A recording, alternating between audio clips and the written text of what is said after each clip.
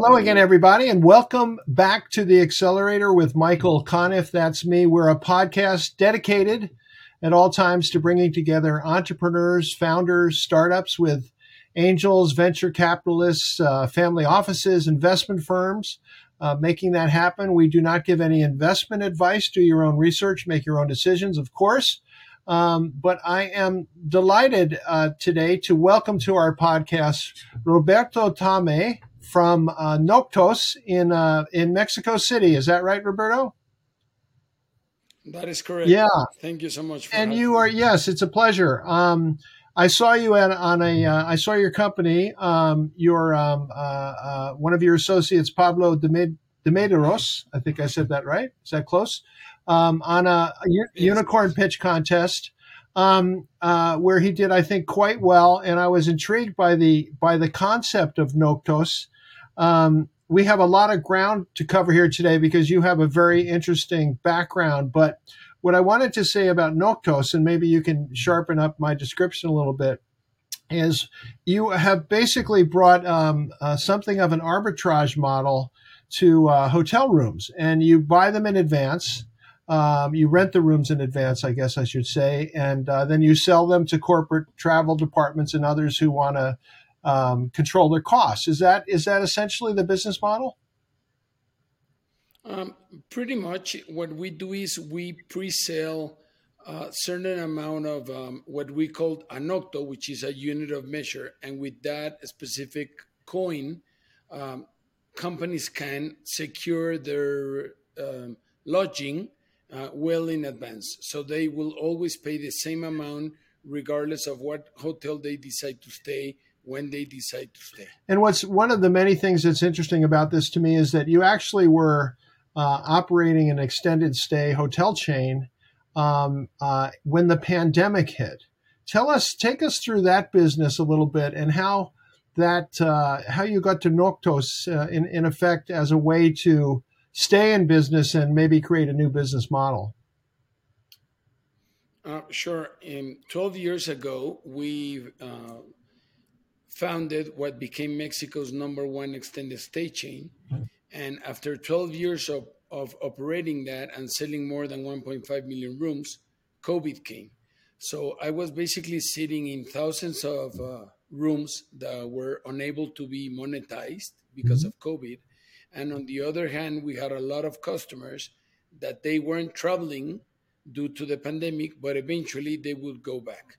So, in order to try to keep those customers within our network and try to monetize the rooms that we were unable to sell, what we decided to do is analyze the data over the last years, and then went back to the companies and said, you know what? Sometimes you pay, let's suppose, $10 for a room. Sometimes you pay five, but on average, you paid this much. So why don't we kind of pre-sell you the a specific amount of nights? So regardless of whenever you decide to go back to travel, you will always pay the same. And regardless of what city or what hotels you want to stay, then eventually it will always cost you the same. So you will have predictability and savings within your travel And spends. So companies like that, and that's basically what we decided to do. Saying, you know what, if this applies to many companies and it also applies to a lot of hotels, why don't we just scale this up? So that's how Noctus came into into the and scene. and I assume what they liked about this was the ability to control their costs. It was the ability to control the cost. It was the ability to have one single stop shop for every accommodations that they might need. It always also bring them a lot of savings because, as you probably know, 12% of travelers are business travelers, but they represent 75% of the industry profits. So usually a business traveler ends up paying seven times the average. So a lot of times business travelers have to pay a lot more just because they travel on business. And nowadays, with dynamic pricing, nothing has to do with supply and demand, but it has to do with a lot of where the travel is coming from. So, for example, if you book a hotel through Expedia or through Booking out of Park Avenue, you will get a different rate than if you do it from Queens, right? So algorithms pick that you're a business traveler, and automatically they will charge you more. I didn't realize that. I spent a little bit of time in the travel industry at American Express, but it was a long time ago. I don't think they had quite figured any of that out yet. But obviously you have. So you were really truly a hotel operator first before you got into this part of the business. Absolutely. I was an operator. And before that, we launched a finance company out of Mexico City in 2001. And we were doing microloans. And we sold that business in '07. And was the opportunity for us to bring the finance business, okay, with an arbitrage platform and an arbitrage model into the travel industry. So now we are not a part of the travel community in the sense that we do not operate any hotels or what have you. We're hotel agnostic and location agnostic. We're more of an arbitrage, a financial player. And is that an unusual position in this industry? We know, and maybe tell us why that is different from a Priceline, a Kayak, a TripAdvisor, those kinds of platforms. Well, if you do want to book a hotel stay, you have thousands of alternatives, like the ones you mentioned, or you could go through a travel agency, or you just can go straight to the hotel website. But when it comes to fixing the price of your accommodation, that's basically non-participants at all. No, so the industry focus on mainly a kind of a commission-based Mm-hmm. model instead of fixing the price and me as a company bearing the financial risk of taking away the volatility out of those prices. I see. And now, another thing that's interesting about you, Roberto, I think, is that you are an entrepreneur who has had multiple exits, multiple successes, but you've also had others that haven't worked quite as well. So you are truly understanding of the cycle of being an entrepreneur and the challenge of being an entrepreneur. But take us all the way back to 1998. You started an internet car company that grew to be number one in Latin America, and you sold that in 2001. What was that experience like? Well, when I was going through business school, I then was hired by Goldman Sachs, and then out of New York, and for a small time, and then I decided that I wanted to become an entrepreneur. So came down to Mexico, my home country, and then we started an internet company selling cars over the internet. And we kind of grew that. We had offices in Buenos Aires, in Rio, in Sao Paulo, obviously Mexico City, and then Miami. And we sold that in 2000, and it kind of was we had some soft landing, obviously, because the bubble burst. And but I liked it. I liked the way that the entrepreneurial world was, no, that experience. Mm-hmm. So I kind of went back to school.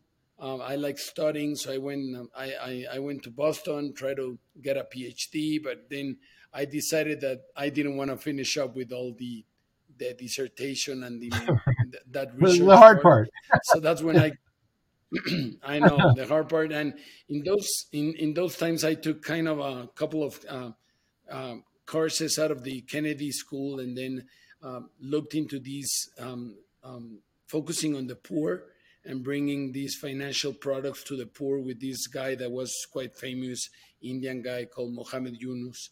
And then that's when I decided to come back to Mexico and started the finance company. You know, we we were doing microloans. Obviously, fintech wasn't even in the radar for most companies, and we grew that. We had 60 branches, 500,000 loans, Wow. 1,300 employees, Wow. and yeah, Grupo Financiero Santander came in 2007 and kind of bought us out. And I didn't want to go back to the corporate life and become the employee number 284 out of Santander. So kind of went back to school, obviously, no.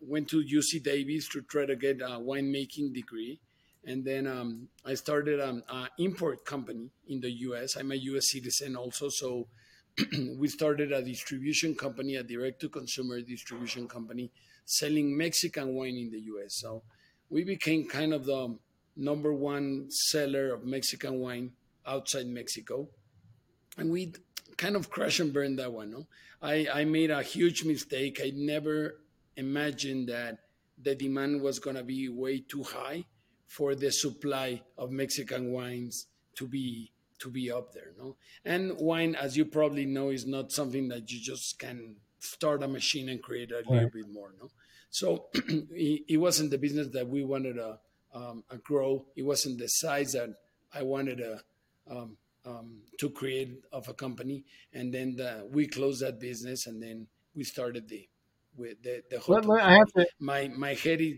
I'm sorry.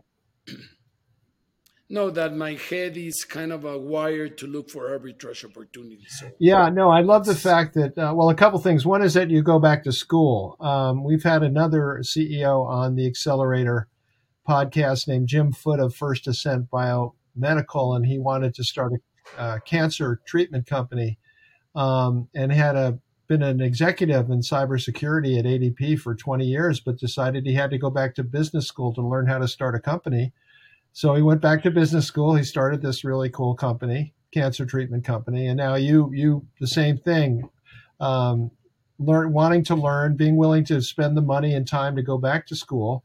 But so Mexican wine turned out to be more popular than you expected, and the demand was greater, and you couldn't supply it. Is that what absolutely. happened? That is correct. I mean, basically, as you probably know, the US is a huge market, and you have a lot of small niches. And when we kind of assess the total addressable market of Mexican wine, and then went back to Mexico and analyzed the supply of Mexican wine, probably we would have to buy the whole a couple of states down in Mexico to produce just for the U.S. market. No, so Wow. it was hard for us to to to supply that demand to the U.S. And I market. assume you got, I'm just guessing now, but I assume you got into that because you must really like wine. And it felt like, well, instead of just, doing any old business, I want to do something I feel passionate about. Is that what happened?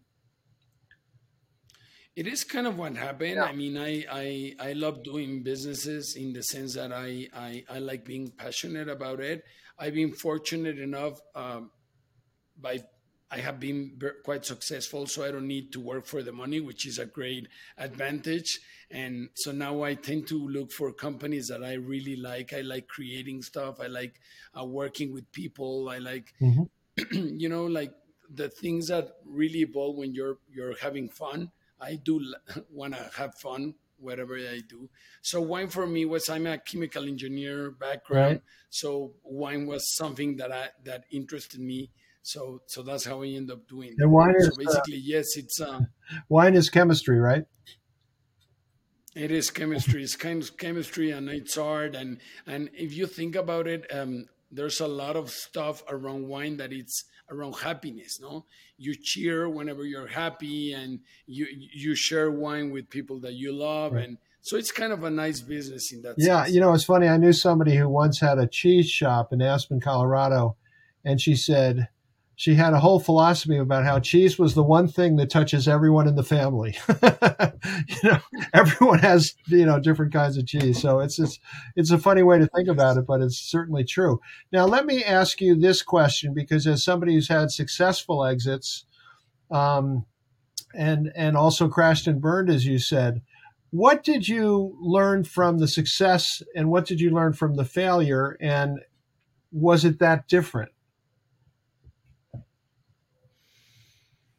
Um, I mean, sometimes the line of success and failure is so thin. No, there's a lot of companies that are in the just about to be bankrupt, and then they have like some fortunate event, and then they're quite successful. And on the other aspect, now you see companies that are just about to IPO, or even they did already an IPO and then they just crash, right? So Yeah. it's kind of hard. And I think that in the end, what makes the difference is the people you work with, no? Because people tend to be those that make the things happen, right?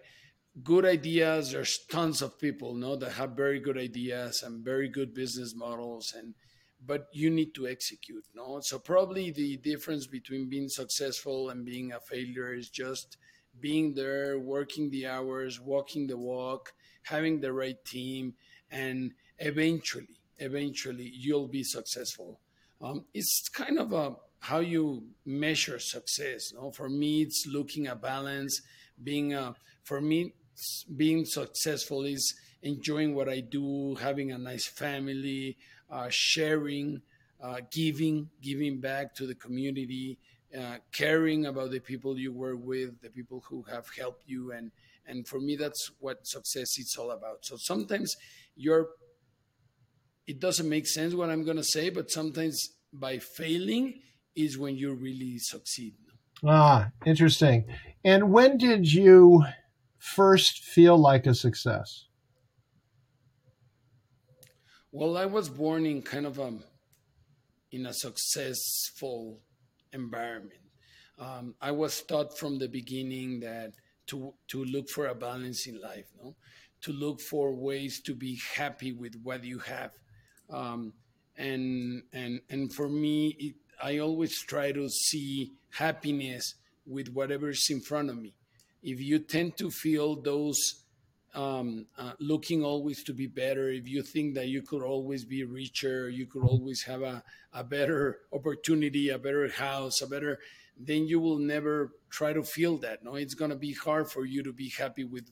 If you're not happy with what you have, it's going to be really hard for to be happy with whatever you dream of having. No, but that doesn't mean that you should always try to look for more, in the sense that kind of giving back to whatever you've been fortunate enough to have. No, so I'm a dual citizenship. I've been to school. I've been successful. So that for me, giving back to the community and creating businesses really brings me a lot of joy. Yeah, no, that's exciting. I think people tend to forget about the balance part, particularly when they're starting a company. They often forget that. Um, Yes. but let me ask you about your your current once you got into the hotel business. So let's talk about the extended stay hotel business. Was there no extended stay hotels in Mexico when you started that a few years ago? Was that a new thing? It's funny. I mean, Mexico is just right next to the U.S., and but there's a lot of businesses that I don't know why they take some time to get to come down to Mexico, and I mean, extended stay was such um, a business that has been in the States like 30, like from the 70s, Mhm. and I don't know why there wasn't a formal chain of extended stay running here down in Mexico, no?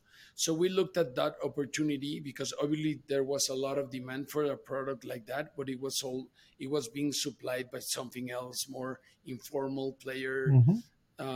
a lot of hotels, but nothing like an extended stay chain.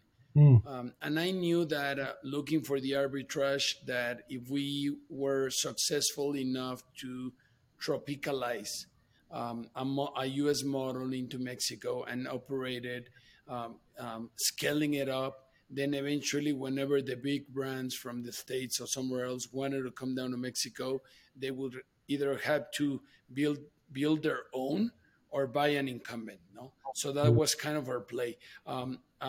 Since the beginning, I always kind of create these companies with the notion to operate them for life, but always be ready in case somebody comes and wants to buy it. No, so that was our play in the extended stay chain world. No. And did the were you able to? Did you ultimately sell the hotel chain, or did the pandemic sort of put an end to that idea? Well, no, the pandemic kind of shook us off. Obviously, we were in the almost bankrupt. So we kind of refinanced the debt. We kind of turn over the hotels. So I'm not operating that anymore, but the chain still Hmm. operates. I'm still chairman of the board. I was the founder, and I'm still chairman. I don't operate that anymore, and we're basically trying to survive, no, with the pandemic stuff like that. So the business travelers are coming back. Mexico has been fortunate enough to have a lot of people a lot of people they have start traveling, and Mexico has been a quite good destination to do that. So Mexico, it's up and running.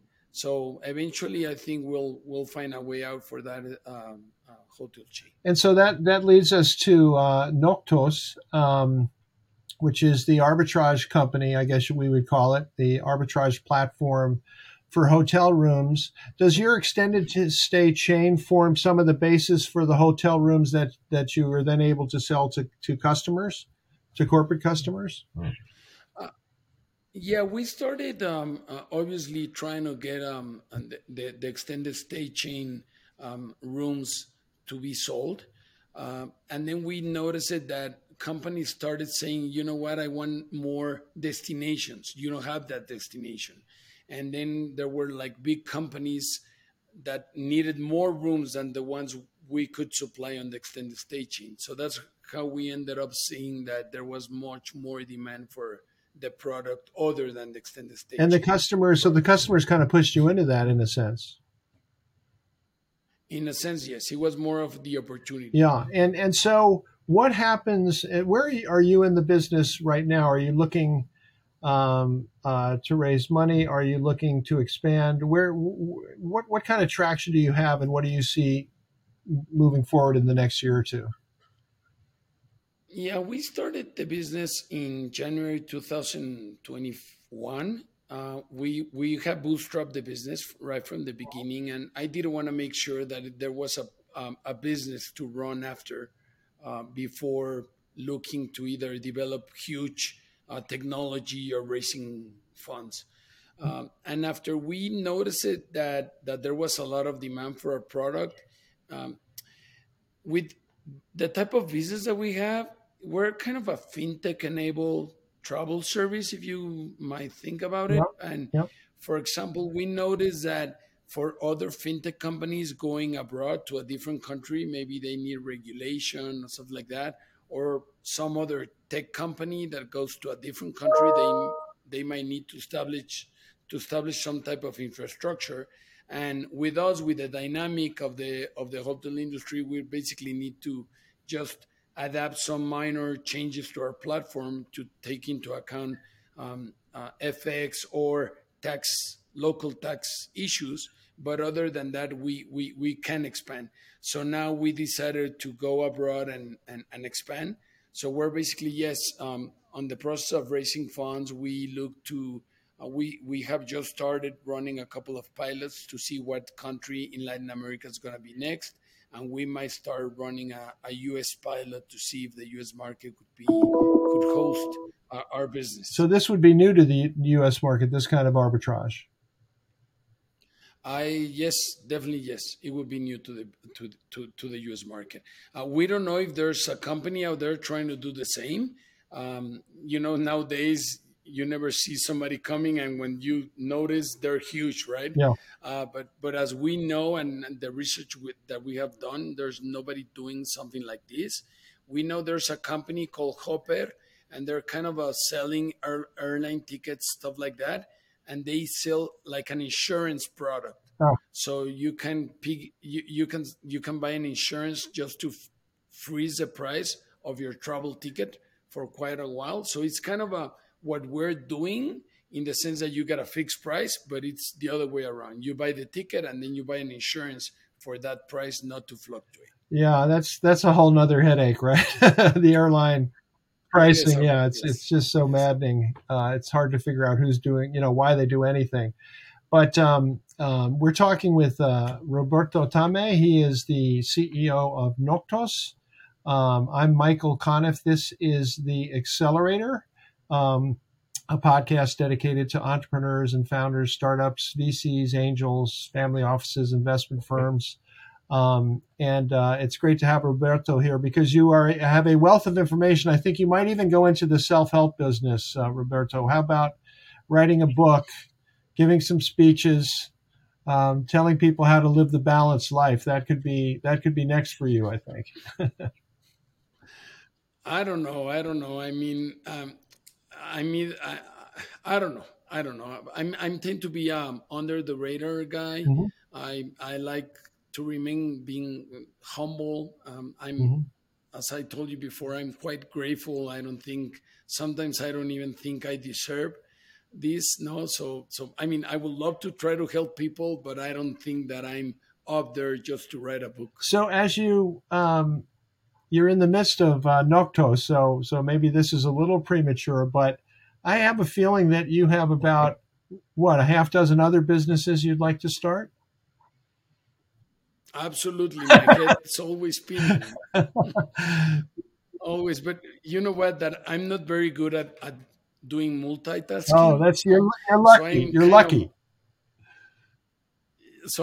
like narrow focus because I think that focus is quite a thing that you need to Hmm. develop. There's people that are very good at doing too many things. I'm not one of them, so I kind of focus on whatever I'm doing. And for me, Noctos now it's 100% of my time in terms of business, right? And I do want to keep a balanced life. So for me, focusing on getting Noctos out of run up and running and try to be as successful as possible with a big opportunity. Now with technology, the thing that has changed over the years, like for me as a business person, is that I mean, you could have like a company 20 years ago and the boundaries were quite limited. Now with the technology, you can bring these businesses up to the world now, no? So it's much easier now in terms of Yeah. scalability. Obviously, there's a lot of challenges that comes up with that, no? But now having a good business and being a scalable business is quite a challenge, but it's very You attractive. know, So this that's might be a what we're good trying. thing to end on, Roberto, because I think I'm certainly like this, but many entrepreneurs have a really hard time focusing on one thing. I mean, I when I speak to founders, a lot of, I mean, I think just as recently as a couple of days ago, I said to somebody, "Do you realize how hard it is to be great at one thing, and you're trying to do two things? I don't think you can do it. I think you have to try one thing." And so focusing is extremely difficult. How do you not get distracted by ideas that are nonetheless percolating in your subconscious or in your conscious for that matter? How do you stay focused? Well, I guess it's a little bit of experience, no? I mean, I've been there, done that, and obviously I made a lot of mistakes. And one thing that is good is just focusing on what you're good at, no? And then trying to get people that can complement with the parts that you're not good at, Hmm. no? So sometimes when you're surrounded with a good team and you obviously you try to listen to them, and then a lot of the times they will notice that you're diverting from the Hmm. original course. And nowadays, I mean, whenever everyone has an advice, right? And it's funny, but this the entrepreneurial world and raising money, whenever you talk to an investor, everyone has a different idea, and it tends to be funny. But a lot of people they don't even know what's going to happen, right? So you have these very smart people, quite successful people, and you can see them in the same table, and they will have probably diverting ideas, no? So it's kind of being there, trying to be humble, trying to listen, and then just focusing on whatever you believe, no? And being patient enough to see the results. And that's something I guess that I mean I see it with my kids. I have two boys, Juan Pablo, he's 21, Diego is 19, and the new generations in a lot of things are quite impatient, no? So sometimes you just need to wait and then you'll see the results. So So true. I don't know, Being patient, it's quite hard. always good advice. We've been talking to Roberto Tame of Noktos in Mexico City. This is the Accelerator with Michael Conniff. It's great to be here again with some incredible insights, I think, into the entire experience of being an entrepreneur. And Roberto, we want to thank you so much for joining us. We've really enjoyed this and hope you come back and tell us the fate of Noktos when the time is right. I would love to be here whenever you host me back. And thank you so much. Thank you much for the opportunity. Thank you, Roberto. This is The Accelerator with Michael Conniff, and we'll be back before you know it.